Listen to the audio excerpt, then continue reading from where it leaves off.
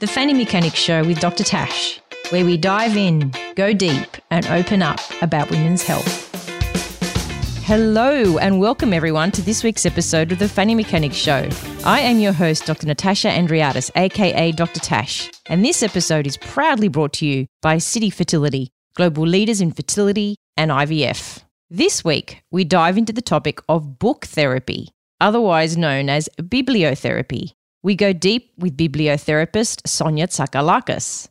Sonya opens up about why she chose this interesting career where she prescribes books and literature as a form of therapy. A lifelong devotee of literature, Sonya previously worked as a genetics counsellor and trauma rehabilitation worker. She launched into a career as a bibliotherapist in 2013 with The Literary Hand. So what is bibliotherapy, you ask? Well, it's the use of reading and literature for comfort, inspiration, and healing. Sonya has partnered with leading community-oriented entities to facilitate the practice of shared reading circles and literary salons to engender self-awareness and social inclusion. She also worked with individuals providing private consultations and was a resident bibliotherapist for the School of Life. Sonya is currently writing a book on reading, friendship, and letters. In this episode, I will share with you my experience of having a private consultation with Sonya, some of the questions she asked of me before prescribing me a lovely list of reading material. I'll share with you my review of some of those books so far. If you love books, poetry, literature, the written word, you will love this episode. I hope you enjoy our chat.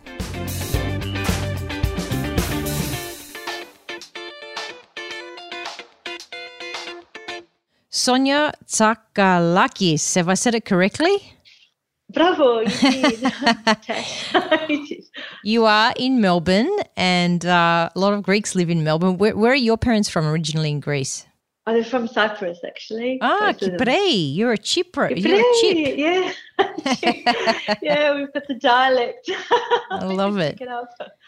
Now, where do we start with bibliotherapy? I mean, before we talk about that, give us a history of where you've come from and what led you to the bibliotherapy path. So before you became a bibliotherapist, what were you doing with yourself? I actually started in science. I did a science degree and I ended up doing a postgrad in genetic counselling.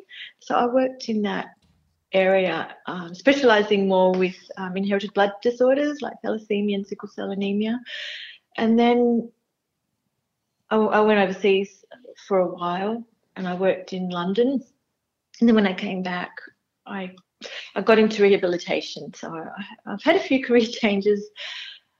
And after a few years working with trauma particularly, I took some time out, had my children, and then I thought it was time to reinvent myself.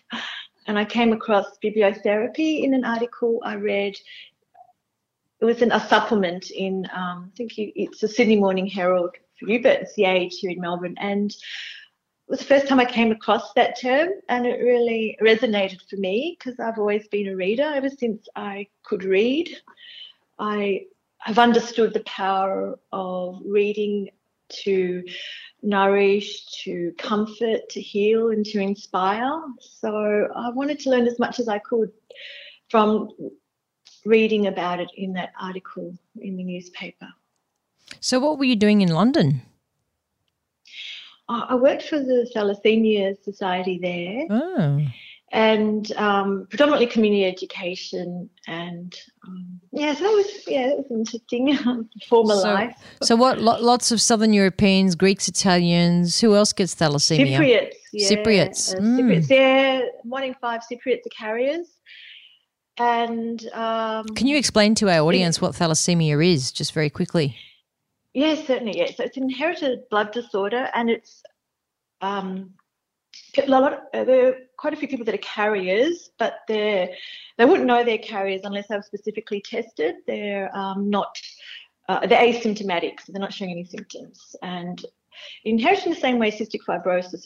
And once you have 2 carriers, there's 1 in 4 chance of having a baby with the condition of thalassemia, which requires blood transfusions. There isn't enough oxygen transported to the organs. There is an incapacity to produce healthy red blood cells. So that's what thalassemia is.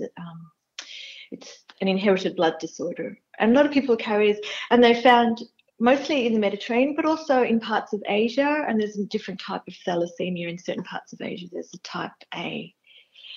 So I know in Cyprus, it's obligatory to get tested to see if you're a carrier because it is so common there. How common is it? You know, how common is that? It depends which part of the world. I know also in parts of India it's common, and I think it could be up to 1 in 10 people of Indian origin that are carriers. And it's more prevalent in smaller communities. That's why it's common in Cyprus. 1 in 5 people are carriers because of the island effect and a small population in a smaller area. So it increases your risk of passing on the gene to your progeny. And so you mentioned earlier trauma. You worked in trauma? Yeah, I worked with people involved in motor vehicle accidents who've experienced trauma. So I was helping with the rehabilitation aspect of the trauma. So I helped them connect them to resources and additional services that could help with. How long were you doing that for? Their recovery. I did that for about 10 years. 10 years? Yeah. Wow, that's a decade of your life. Yeah, and time goes fast when you're working in an area. I worked with good people and we were seeing some good outcomes, and then I stopped for a while once I had children. And that's when I had the space to start thinking, where can I go now? I didn't want to go back to what I did before. And how many kids have you had, Sonya? I've got 2 teenagers. It's not easy. Lovely. Especially because as you know, I'm in Victoria. We're in lockdown, so it's not easy being at home with teenagers in lockdown. But we're okay. We're doing well. It'll be over. There's a beautiful quote from, because I love my poets, Victor Hugo, the French writer, who wrote actually Les Miserables. One of the thickest books I've ever attempted to read. Oh, really? It's well worth finishing. It's just a matter of just getting into that zone, I think, with the classics. You have to, there's a level of devotion. But he says, even after the darkest night, the sun rises. Oh, I love that. Yes, that's good to remember. So obviously Victor Hugo is one of your favourites? Yeah, I do. I think I was lucky because when I was at school, I studied French, and that's when I was first introduced with poetry. I didn't know he did poetry. He does poetry as well. Yeah, he's actually a poet originally. He turned his craft to novels. Now tell us how you became a bibliotherapist. What is a bibliotherapist? I mean, we know, being of Greek background, that it's a Greek word, but what does it mean? Can you explain that? Yeah, it is actually, from the Greek, biblio is book, and therapy. So, and it's actually an ancient idea. It goes back to the time of ancient Greece when libraries were adjacent to hospitals, and there was an inscription above the library, places for cure of the soul. And there was a recognition that we could find comfort and healing in turning to ancient texts and poetry. And so it's an old idea, but the practice itself sounds new. And I think bibliotherapy is actually practiced every time you read a book for pleasure, of allowing ourselves to be absorbed in a world that is very different to our own and to lose sense of time. The idea of flow is happening when you're really enjoying something and you look up and you think, 20 minutes have passed. Where did that time go? And there's healing in that, in losing ourselves in another world. But also there is a sense of finding ourselves. There's a sense of recognition.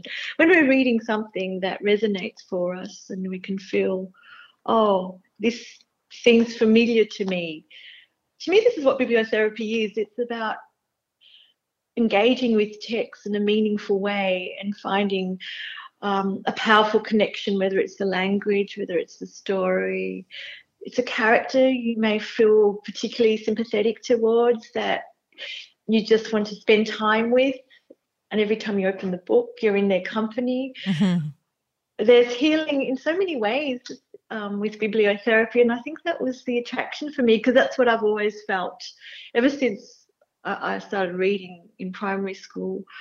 There was a sense of, oh, this is a safe place for me inside the covers of a book. And what was that first book that you can recollect from when you were a small child? Probably, I think the readers at school, because we didn't have books growing up until only in the golden books and the supermarket. Yeah, I remember those. I actually stole one when I was a kid and I got into trouble, you know. I stole a book. Oh, did you? I stole a golden book, yes. Oh, which one was that, Tash? I still have it. It's Wow. it's a horse. It's about animals and written all over it. I still have it, a golden book. And I'm not a book thief. I'm not an active book thief now as I've grown older. But yeah, it was, I don't know why I stole it. I stole it from Target. And I don't know why. Wow. I mean, I'm sure if I asked my mother if I could buy it, can I buy it?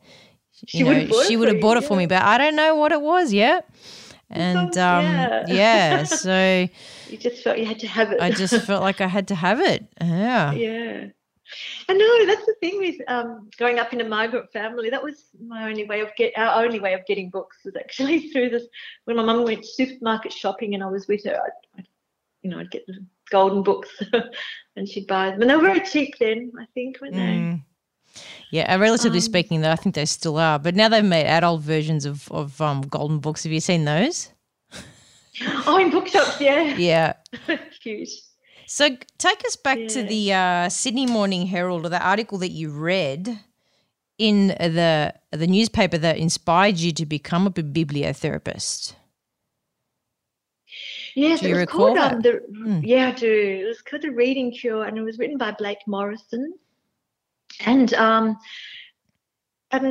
people that were interviewed were from the reading organisation in London, and they practice a shared reading kind of bibliotherapy where people come together from all walks of life and they read from the same text.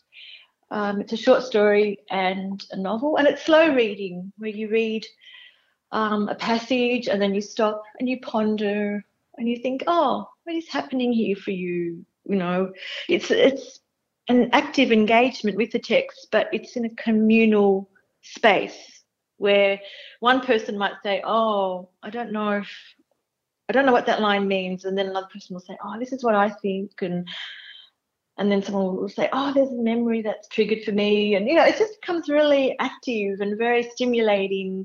And I love that idea of reading aloud together and slowly and savouring the words and the story and bringing it to life, bringing a story, bringing a poem to life. And the texts they used were actually the classics, and that made sense to me. It made sense because I thought a lot of people struggle with the classics. It's the language. It's you need to slow down. You feel like you need to devote yourself to it. If you do it in the company of others, it can become really quite invigorating. It can feel very fresh, and I thought, oh, this is something I'd like to pursue. So I did my own research because we don't have the reader organisation here. So where did that research take you? So I did a lot of reading, and then I ended up going to London again. But this time I attended a conference called it was linking the connection to reading for pleasure with well-being and mental health. Juicy. It had a really great title, and it was held actually at the British Library. And I met these fabulous people, and I had these wonderful conversations, and I participated in their reading groups in the libraries. And I thought, what a wonderful idea. You just go to your local library, and once a week there would be people reading together, and you just didn't know what was going to, like, it was a surprise. You could be reading Chekhov, the following week you might be reading Catherine Mansfield, you might be reading a French classic, Guy de Maupassant. It was just exciting, and I got to meet a few people that were engaging with that style of reading, and also the readers. I'd ask them questions. I said, what brings you to the library? And I said, it's day night. And some people said, I love the connection. I love reading with others. I love meeting new people. I find it stimulating. Or I live alone and I just want to be around other people. So so that's what happened. This is from just reading an article. What year was this? This was 2014. Okay. And then I just connected with the School of Life. How did that connection happen? Then when I came back, I approached them and I said, actually before I even did that, I started going, sorry, I'm just flitting here and there. It's not very linear. No, it's okay. Life isn't. It isn't, is it? No. But I did, after reading that article, I thought after I did as much reading as I could and my own research, I decided to approach aged care facilities and ask if I could run shared reading circles. And a lot of them were very excited and they said, oh, yes, our residents, they need more stimulating activities. Oh, that's awesome. What a great idea. Yeah, it was fantastic. I did it for a few years, actually. So I started that in 2013. Was that here in Australia or overseas? Yeah, in Victoria. Yeah, in Melbourne. And I went to one in particular for 3 years every week. And I loved it because I just loved working with that generation that grew up with literature and they grew up with a love of poetry, and that was part of a good education, was to learn a poem off by heart. How lovely. It was, and I loved it. So that was under your initiative. So you made the initiative. Fantastic. I just went out on a limb and I started the Literary Hand. So I've got no ABN. I thought I'm just going to go out and start reading with the older members of our community, and I just got so much out of it. I just love listening to their stories. I think it was an opportunity to hear what they had to say, because often it would trigger memories of their childhood, and they'll say, "Oh, I remember this is what we used to do in the farm," or "This is type of adventure I had growing up. I'd ride my pony to school and I'd leave it in the paddock, and then after school I'd ride it back," and and all these beautiful stories that were emerging from reading the words on a page. So then and then now going back to the School of Life. So when I got back to the School of Life, I wrote them a letter and I said, I've been to London. I did some work with the reader organisation there. I've been running groups in aged care. And they said, oh, well, we'd like to train you to run bibliotherapy here in Melbourne. So who trained you exactly? Oh, Ella Patude in London, but that was by Skype. Oh, she I was going to ask that. Is this how you become a bibliotherapist? So that's with the School of Life. Yeah, that's what I did. I did some training with her. Does she still run like Skype workshops of people out there who want to be bibliotherapists? It was only for the School of Life. I don't think they run. And now we're no more anyway. Now in London, in Australia. What, they don't exist anymore? That shop I think it was Burke Street, wasn't it? Yeah, well, with the pandemic, it wasn't feasible. Oh, so it's what, shut up shop? Yeah. Oh, that's really London sad. one's still going. Oh, I love that bookstore in Melbourne, actually. It was one of my favourites. Oh, I know. It was wonderful in the Conversation Cafe. And that's where I would meet my clients, actually. I'd meet them there, and it was a beautiful experience. Well, I think maybe post-COVID we'll have to reopen a store. That's right. We have to refashion another type of School of Life. Yeah, that's right. Post-COVID. Yeah, actually. So that's how you became it. So how many Skype sessions did you need? Like, what was your training like to become a bibliotherapist? Oh, well, there was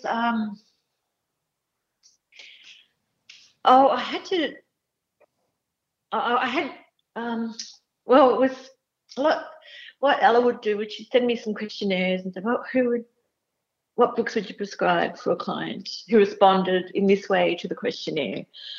So I had to do some research and come up with some ideas about books that would be appropriate for that person on that particular journey they were on. So it's very much a tailor-made approach to a reading prescription. It's not just, someone loves travel, they love food, what would you do? It's really about getting to know the person. And the starting point is the questionnaire, and then there is a 1-hour consultation. So it's a fusion of what is on the questionnaire, but also a sense of what you gain from your interaction with the client. Shall we talk about our experience, Sonya?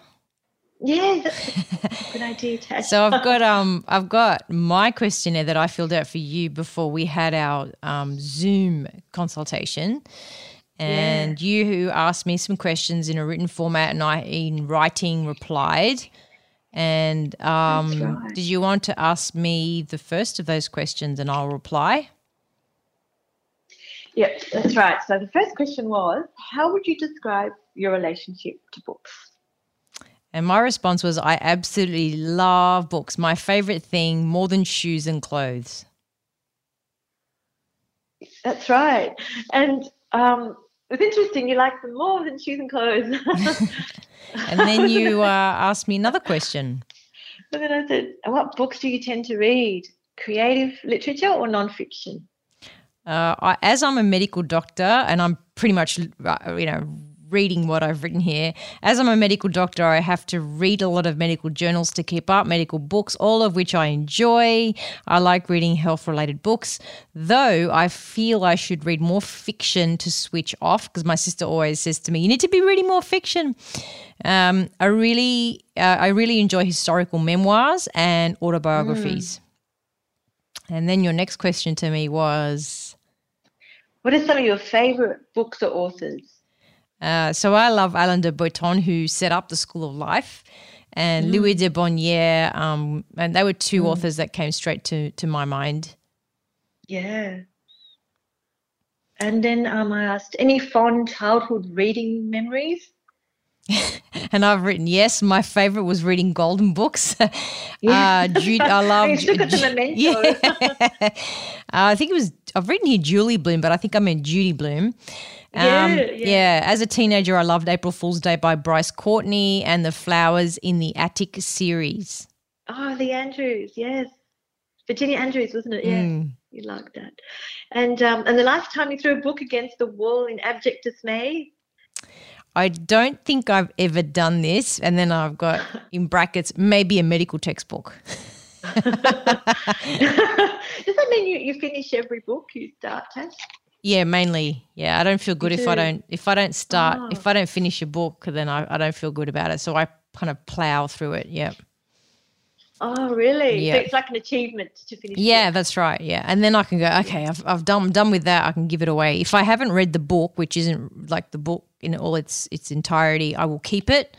But yeah, and I'll bookmark it to make it obvious to myself that I haven't finished that book. I might not go back to it, and that's fine. Sometimes I pick up a book many years later, which is why my library is so vast.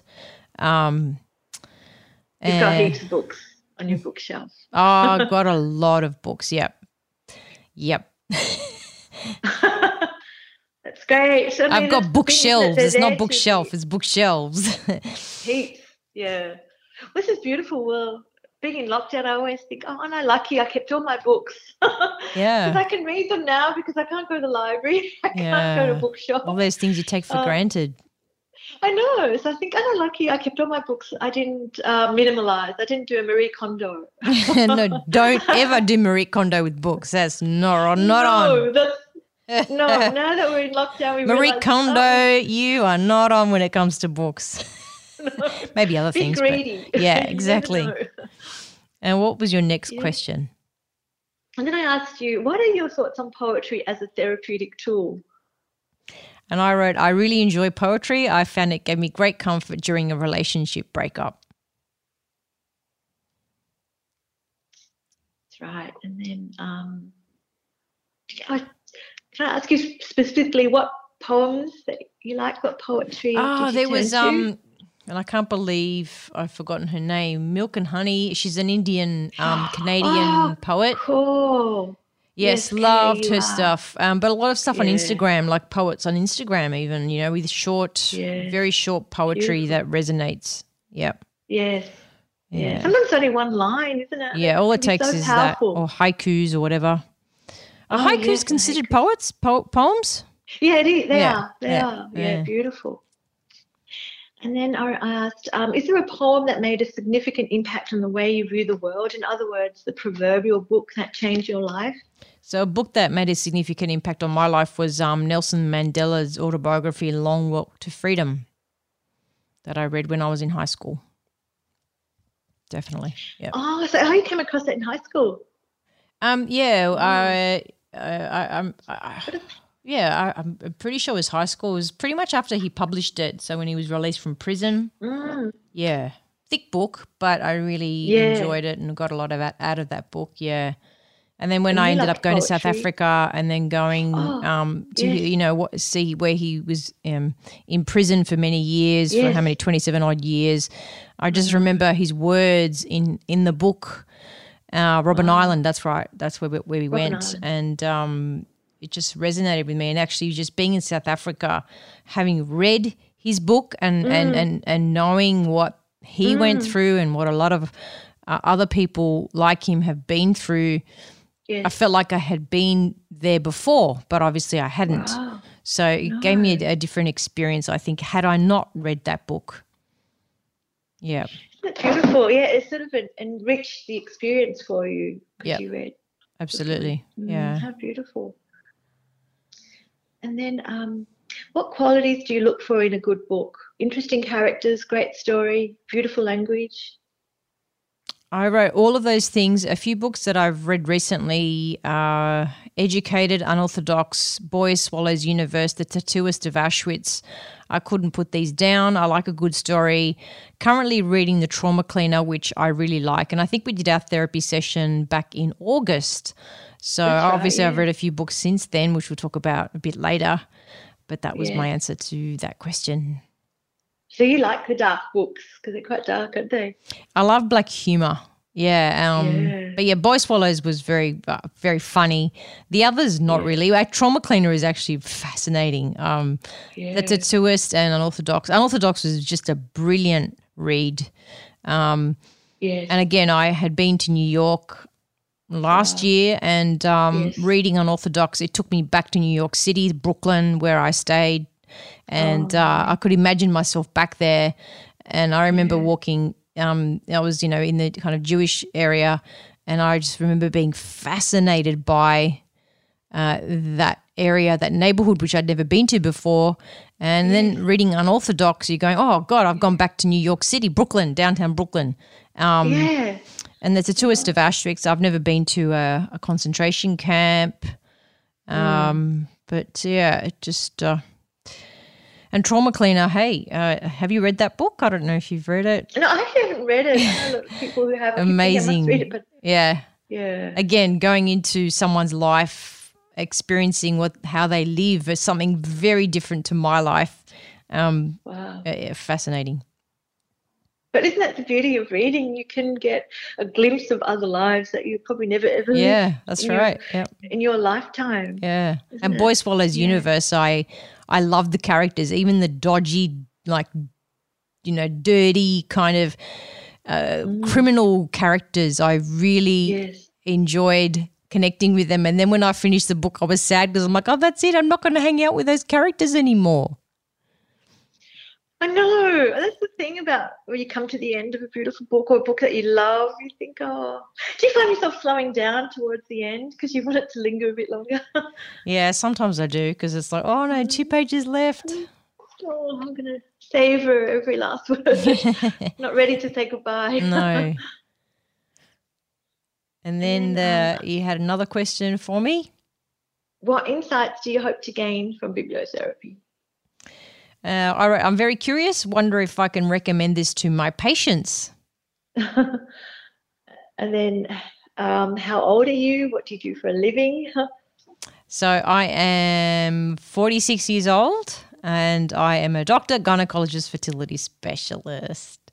Fanny mechanic, yay. Yay, fanny mechanic.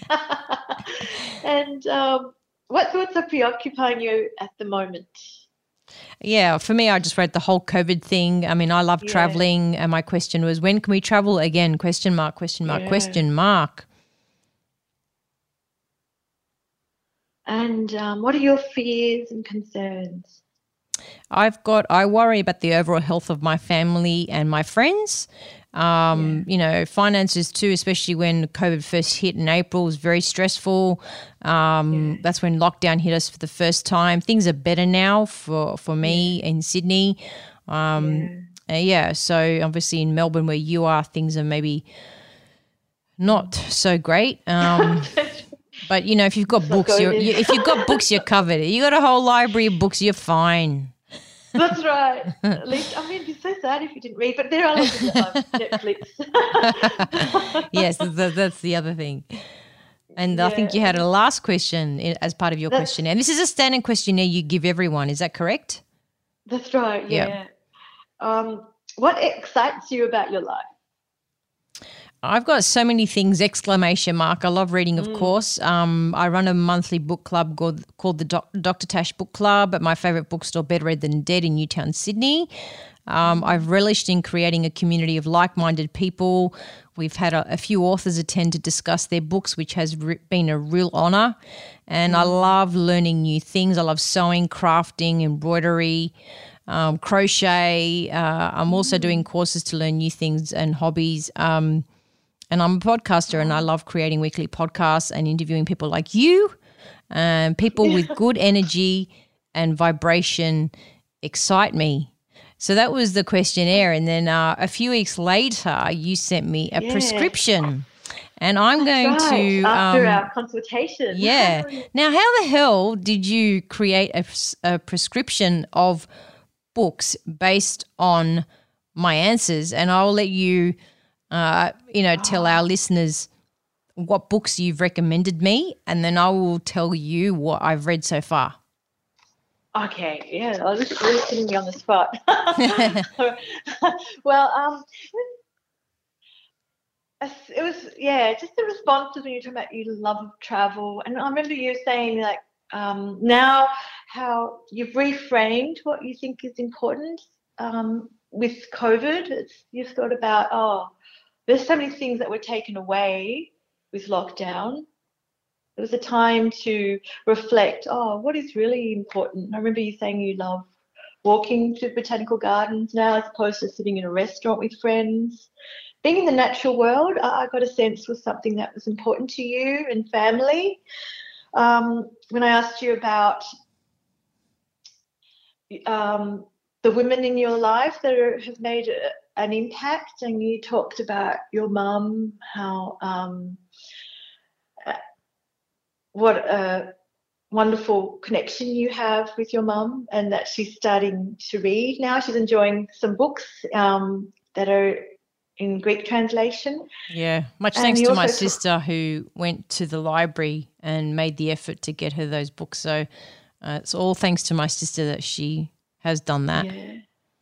Oh, but that's wonderful that you can all share it, and you can talk about the book. And it sort of adds another way of engaging meaningfully with each other, doesn't it, when you can talk about ideas? Yeah, the first book I ever saw my mother read was Malala's autobiography when it was in Greek, and my sister had gotten her that book from the library, and my mum was reading it when my dad was in hospital. This is about 2 years ago nearly.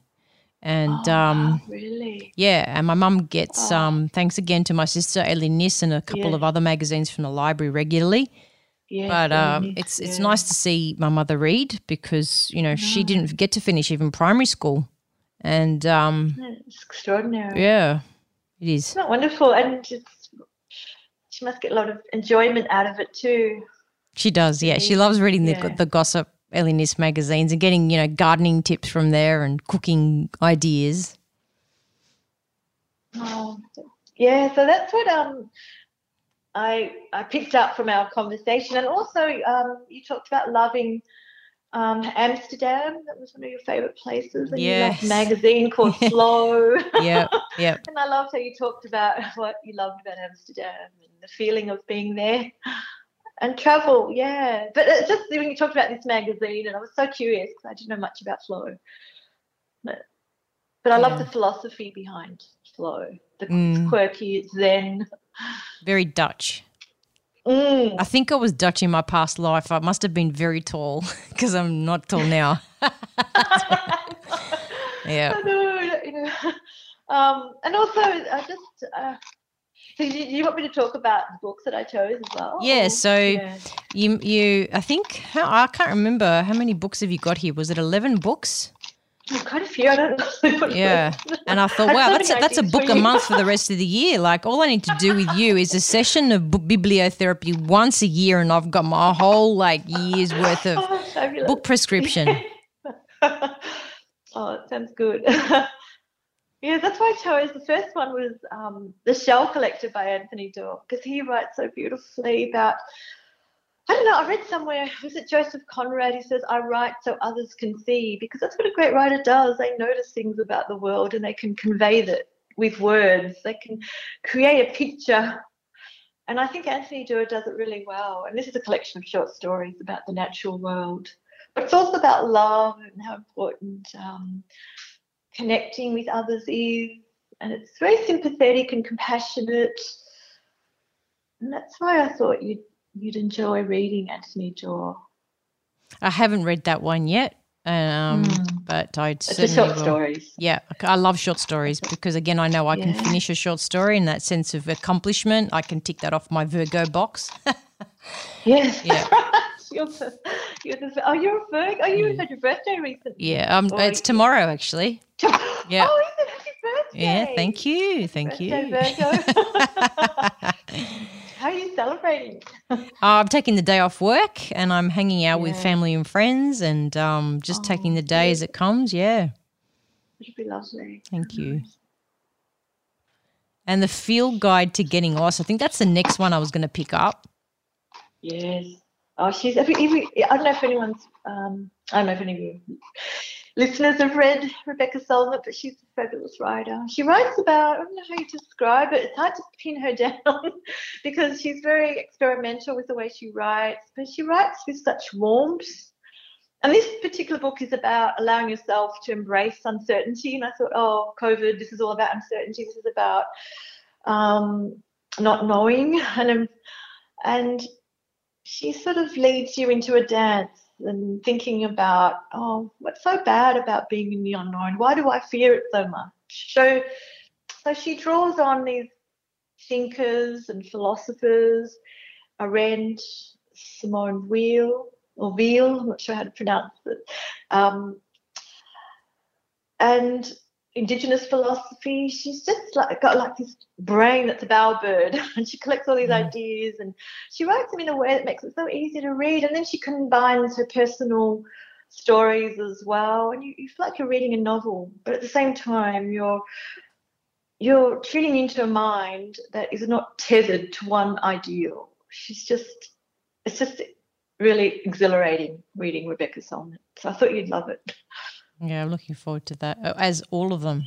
Now, the next one that you've recommended was Prayers for the Stolen, which I have read, and my gosh, I could not put this book down. Yeah, wow. Oh, so glad.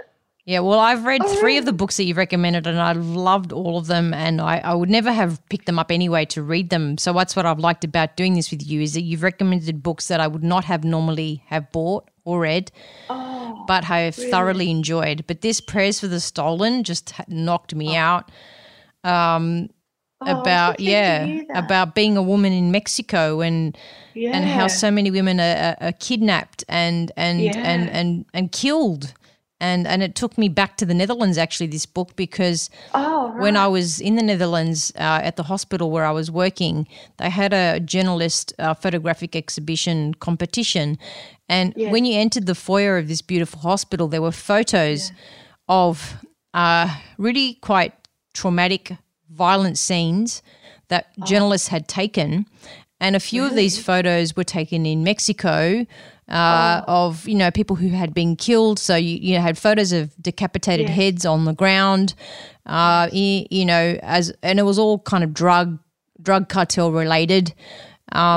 And so when I read this book, it just took me back there.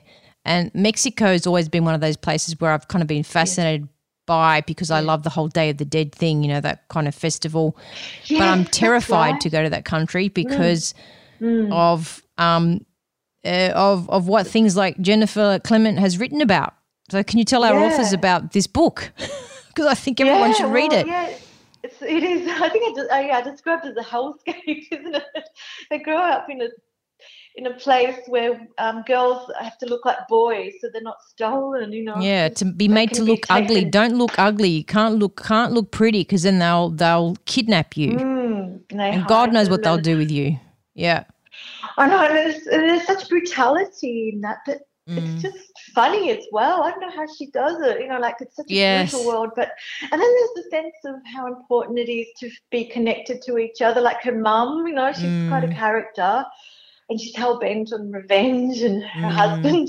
And they've just got really distinctive personalities. Like they don't allow themselves to bow down to their fate. They think, no, we're going to rise above this. And I love that character, Lady Di, and she was named after Princess Diana. Princess Diana. We can always remember when Princess Diana, passed away and the news that day.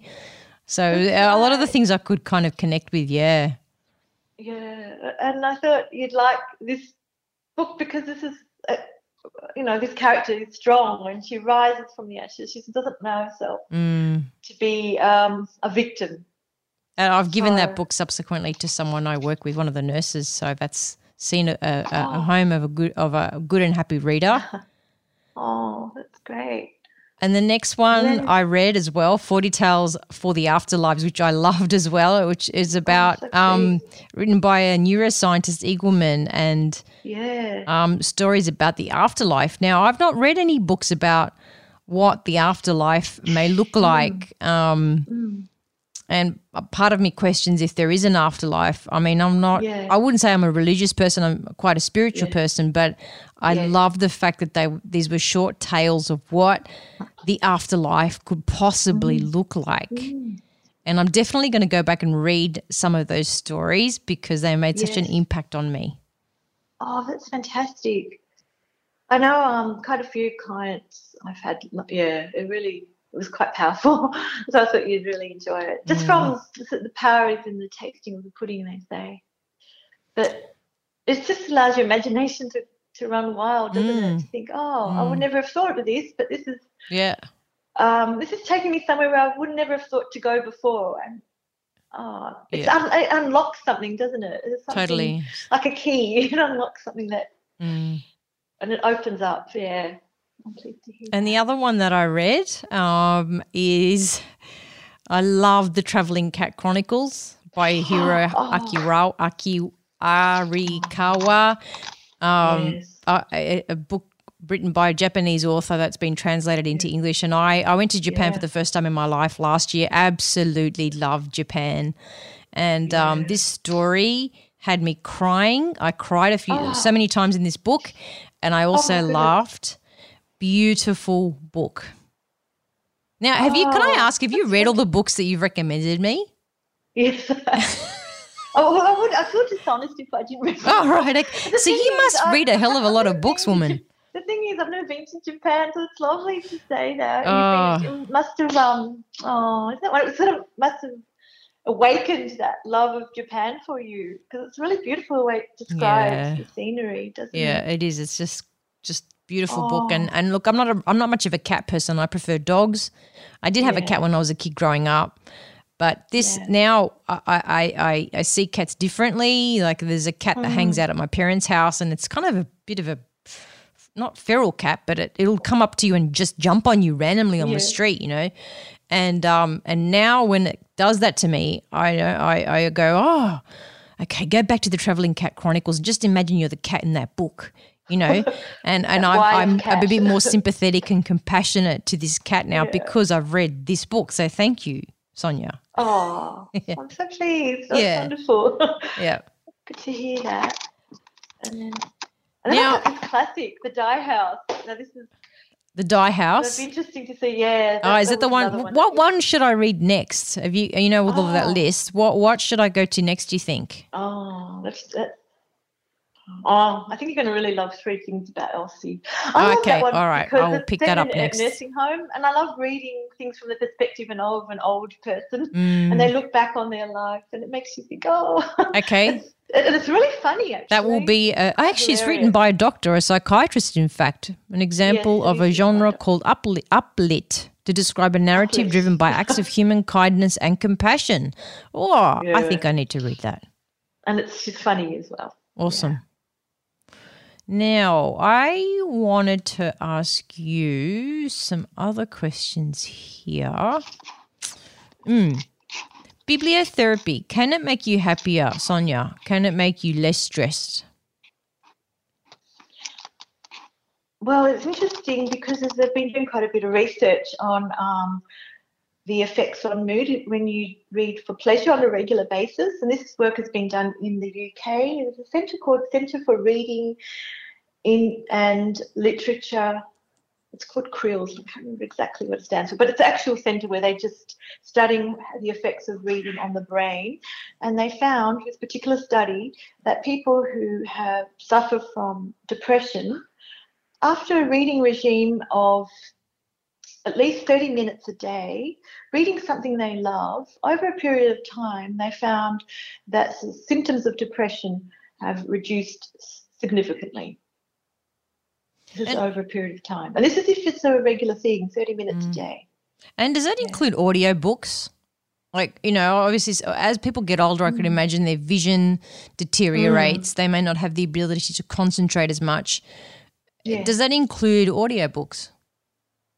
It does, actually, because it's a similar experience. You're listening to the story, you're engaging with the text, even though you're not reading it. And sometimes it can even be better if you can hear someone reading it, especially if it's read beautifully. And there's so many wonderful narrators of audio books that and you can do it, like, especially not just for older people, for people who find, I'm too busy. You can perhaps listen to an audio book while on the commute to work, or it invites you to find time for reading for pleasure, audiobooks. So do you dedicate hours in your day to reading? Like, how do you keep up with things? Like, if you're a bibliotherapist, you would be active in your reading, I would assume. Yeah, I do. I have a reading regime, I suppose you could say, but I love it. It doesn't even feel like a regime. But can you tell us more about what that is, how that looks like for you? I like to read, like, in the morning. I'll have an hour in the morning. Yeah. And I also work as a social worker now. I've done some more training. So and then I'll read again for another hour in the evening, at least. I read at least 2 hours a day. So 2 hours, wow, I'm jealous. Really? Well, I don't do much else. I mean, I do a bit of cooking. Got to eat, right? Got to eat. Girls got to eat. And I exercise. Not for kids. But I don't watch, the things, I don't watch anything. I don't know what's on Netflix. Yeah, I'm the same. I don't watch Netflix because I like to read. Yeah. But I know that there's lots of good Netflix series out there, like the Unorthodox. Unorthodox was a Netflix series. I've heard great things about that. Formula One, one someone else told me about. But I know I'm not very good to talk about with the pop culture. Yeah. But that's it's a choice, isn't it? Like, it is, absolutely. A lot of people say, my time, I don't have time. But they could be spending hours on social media. Or they could be, it's... Which is very easy to do. We all have the same number of hours in the day. It's how we... So as a social worker, do you just naturally recommend books to your patients, to the people you see? Because I know with me, most of my patients, I will recommend a book to read about the issue that they might have. But you as a social worker, do you find you naturally do that? Can you do that? Yes. I know, I can't help it. I do. Yeah, right. Amazing. Aren't they lucky? You really must try reading this. So where do you work as a social worker in Melbourne then? It's actually, I'm a bicultural worker. I work with a Greek-speaking organisation and we work with new settlers and also with the older migrants, like my parents' generation. Amazing. Yeah. So do you do things through Zoom? We're working on a book, actually. We're developing a book of recipes and stories of that generation, because we're trying to hold on, because our parents, the migrants, they've all these beautiful stories, but unfortunately their numbers are declining. So could I recommend my mother to see you about a bibliotherapy session, and would you be able to make her recommendations for Greek books? Oh, yeah. Oh, that'd be interesting. Why not? Is she be maybe case number one for you? Yes. I haven't. Yes. Oh, yeah. That'd be fun. That'd be great. Actually. Yeah, I might connect you both. Eh? Yeah, that's great. Yeah, that'd be lovely. Yeah. Now, why not? In your life, Sonya, who have been your biggest inspirations? I think I know I have to say it's my mum as well. And just that migrant story. My mum came out when she was 19, and just the trauma. Yeah, same with my mum. Teenager. Of being on her own. Yeah. Her first job, my mum's first job was peeling onions in a factory, and she came in the dead of winter. And she thought she came. I thought I was going to find paradise, but it was hell. Oh wow. And she didn't have family to greet her. She had an uncle. And he wasn't very kind to her. He made her work to pay for her passage, and so she didn't have a good start. What's your mum's name? Inspired by her story, Anastasia. Oh, that's my Greek name, Anastasia. Is he? Yeah, I should have been an Anastasia, but somehow I ended up being a Natasha. I don't know how that happened. Oh, Natasha, that's the Russian equivalent. Yes, yeah. Yeah, Natasha. Oh, beautiful. Yes, I'm inspired by her story, but I had wonderful teachers as well. Especially my library teacher in primary school. She helped. Well, if it wasn't for her, I don't know if I'd have this love of reading. Amazing. What was her name? Mrs. Bowen. Is she still around? Probably, I don't know. Bowen. Was she young back then? How old do you reckon she would have been? Oh, she might not be around. Probably in her 20s. Yeah, I wonder if you can track her down. Say thank you, miss. I'm a bibliotherapist now, thanks to you. Thanks to you. Oh, wherever she is, I hope she feels, a spring in her step, knowing that she's transformed someone's life. That's why I'm sad, because my kids don't have librarians in primary school. They seem to be phased out, but I'm glad I grew up when I did. Yeah. So you would have been raised in the 80s, 70s, 80s? 70s, yeah. And 80s, yeah. So, Sonya, can I ask you a big question? What are your favourite books? Oh, I love the classics, actually. Yep. But I've reread Jane Eyre. I love Jane Eyre. I studied it at school, and then I've read it a few times. And rereading is a beautiful thing to do, actually, because I find that you're never the same person each time you read the same book. Something changes in you. You're always a different person, and you have a different perspective, and you'll find something else that resonates for you, and you think, I didn't pick up on this the first time. So Jane Eyre is one of my favourites. I love Rebecca as well, by Daphne du Maurier. I love that Gothic style of writing and that description. And I read a beautiful book recently that I loved. And so do you James Salter, Light Years. I love that. Okay, Light Years. Beautiful book. Light Years, yeah. Write that down. Just has that existential feel to it. This family in the 50s, and as the years go on, and just the patina of life, how it changes, like things that were glittering to begin with, suddenly there are cracks, and it's just that universal human story of things changing as we get older. It was really beautiful. So do you borrow your books? Do you do Audible? Do you buy books? Where do you get your books from? Oh, I do a combination, actually. I usually go to the library. Which library do you go to in Melbourne? I'm lucky. I live close to my favourite library, North Victoria Library, and they've revamped it, and it's got a rooftop garden. Oh, no way! It's so beautiful. Because I used to live in a tiny apartment, and just this year I've moved to because I was too small with 2 children, and now I live in a house. I mean, it's not a big house, but it's a nice. We've got more space, so now I can have I can have more books. Because I was in a tiny apartment, I tended to borrow books. But now I have more space, so I can have more books. So I do a mix of going to the library and buying books. So North Fitzroy Library has a rooftop terrace. Oh, it's fantastic. It's got 3 levels and these little niches. It's just beautiful for people who don't have the space. You can just go and have a coffee and sit somewhere beautiful and read a book. It's part of the pleasure, isn't it, having a lovely space to read your book, whether it's in your garden or a nice little reading nook. A nook, that's right. I don't know, do you have a reading nook? Yeah, I do actually. Yeah, it's pretty comfortable. Yep, get my feet up. Usually have like a blanket on me. And some nice light, maybe a candle burning next to me. It's my little safe zone. It is, isn't it? You just create that atmosphere for enchantment. Exactly. And do you have songs that make you happy? Do you ever read books with music in the background?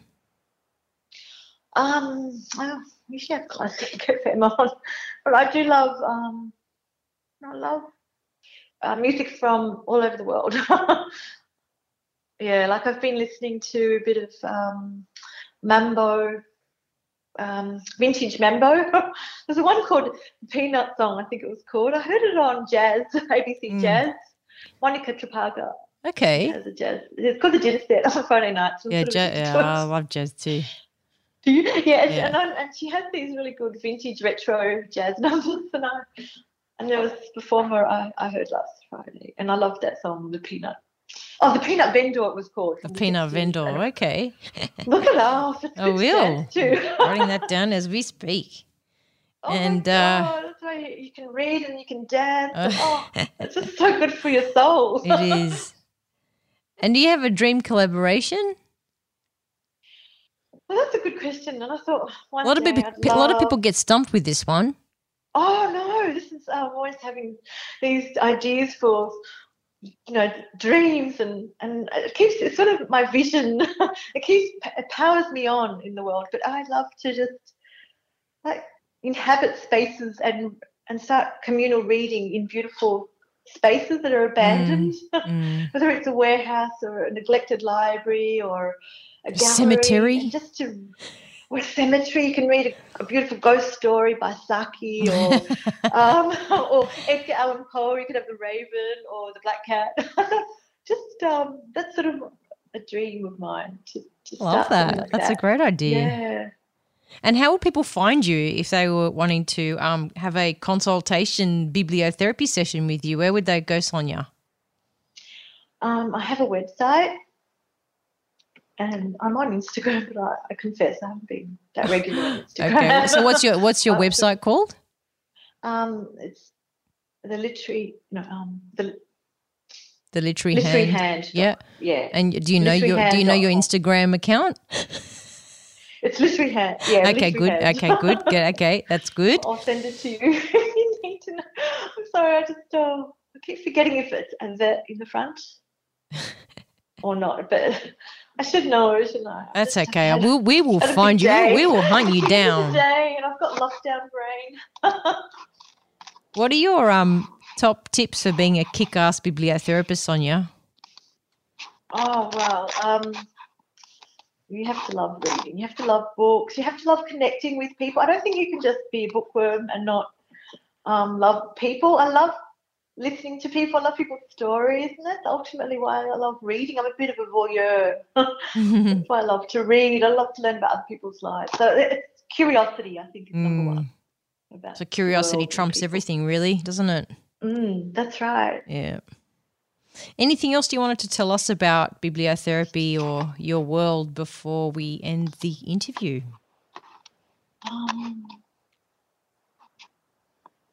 What are you reading right now? I have one last question for you. Before you tell me what the answer to that question was. Well, I've just been reading some poems, actually. Some poems? And I've been dipping into some Russian short stories. Okay. I love the Russians. You do, yeah. There's something about you, huh? Have you been to Russia? No, I haven't travelled that much, unfortunately. Yeah. But I'm inspired to go to Russia. I'd love to. But there's a beautiful collection called Russian Short Stories from Pushkin to Buida, and there's Chekhov, and I've just been, I just love reading them. Short stories sometimes. And I'm having a bit of a break from a novel because I've just finished The Light Years by James Salter, and I thought, I need to read some short stories. So I'm enjoying the Russian classics at the moment. So Russian and poetry. Classics. Yeah. And your before I interrupted you were going to say something, a last message to us? Yeah, well, I think a lot of people saying that with COVID, it's hard to stay focused, and I would just recommend short stories and poems. Mary Oliver's fantastic. Everyone loves Mary Oliver. Because I always finish a session. Did I finish a session with a poem with you? Yeah, you did. It was beautiful. I can't remember who. Yeah, but it was gorgeous. I love the fact that you read me a poem. It was just a really nice touch. So for our listeners, after I submitted my questionnaire, myself and Sonya had an hour or so Zoom chat. And then it was after that chat that then she made the bibliotherapy prescription, which we talked about earlier. So that's kind of the way that things flow. Yeah, and I loved being read a poem. Thank you. It was lovely. Oh, that's a pleasure. Yeah, so that's something I recommend. Do just reading a poem a day at the end of the day. Yeah. You can totally do that. It's very achievable, and you can even leave like that book at the door or near the door to remind you, or somewhere like you'd leave your toothbrush, or if you're a woman taking the pill, you'd put the pill next to your toothbrush to remind yourself, got to take the pill, right? The same with poetry. You can just leave the book somewhere where you will just have to just read a page, and that's all you need to do. And sometimes all those words are all you need to help you take that day on, or leave you with a message. Right. It is. It's that vision, the visual aspect of it. Just seeing it, you think, oh, time for a poem, rather than it being hidden away or, in your closet. You see it exactly. Somewhere where, as you said, your toothbrush or whatever it is, whatever it is that you do every day. Yeah. Sonya, it's been so nice chatting to you, and I hope I've inspired and you've inspired people to pick up more books, to read more books, to read. And I hope people connect with you on bibliotherapy, because I think what you're doing is pretty amazing. So thank you so much. Oh, thank you, Tash. It's been a pleasure to talk to you. It's been lovely. Thank you. I hope you've enjoyed this episode with Sonya Tsakalakis, that it's inspired you to read more books, share more books, or even start your own reading circle. Share this episode with someone if you think it will inspire or help them. Please subscribe to the Fanny Mechanic channel, and if you haven't already, hop over and give the show a fantastic rating. Shoot me a message on Instagram, Dr. Tash Fanny Mechanic, and join the Fanny Mechanic podcast group on Facebook. Let me know of any topics you'd like to hear, cool people I can interview, or books for us to read and share. Until next time, stay fanny-tabulous.